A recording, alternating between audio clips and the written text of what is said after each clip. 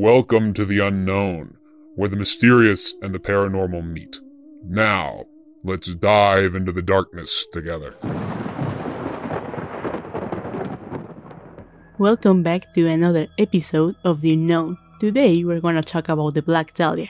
Elizabeth Short, aka the Black Dahlia, was an American woman born on July 29, 1924, in Hyde Park, Boston, Massachusetts. After an unstable life where she was arrested in Santa Barbara for underage drinking, she moved to Los Angeles, California, in July 1946. She spent the last 6 months of her life in Southern California, mostly in the Los Angeles part of the city, where she worked as a waitress, living in a room behind the Florentine Gardens nightclub on Hollywood Boulevard. Throughout this time, Elizabeth was in love with movies and aspired to be an actress, but there is no indication that she ever played any professional role.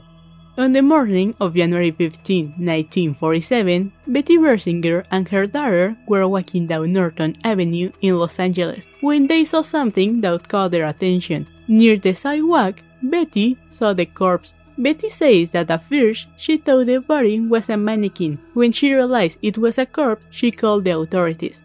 The body was Elizabeth Short, who at only 22 years old and with dreams to fulfill, was found by Betty that morning. Elizabeth Short's body had been cut in half at the waist, her blood had been drained, and her face had been cut off, creating a smile that today is known as the Joker smile. In her breast and things there were numerous cuts and bruises. Also, a whole section of skin had been removed.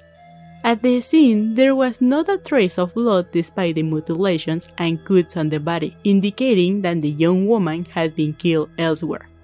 On January 16, 1947, an autopsy revealed that the official cause of death was cerebral hemorrhage and shock.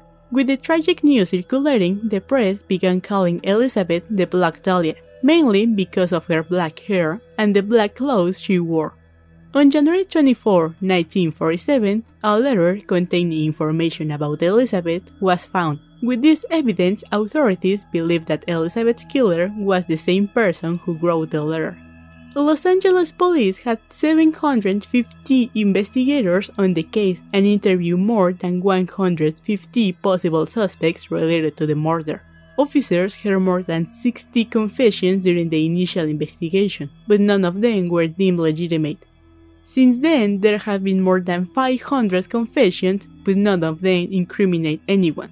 But what we know is that for all this time, the Black Dahlia case is full of blood, mystery, and the unknown.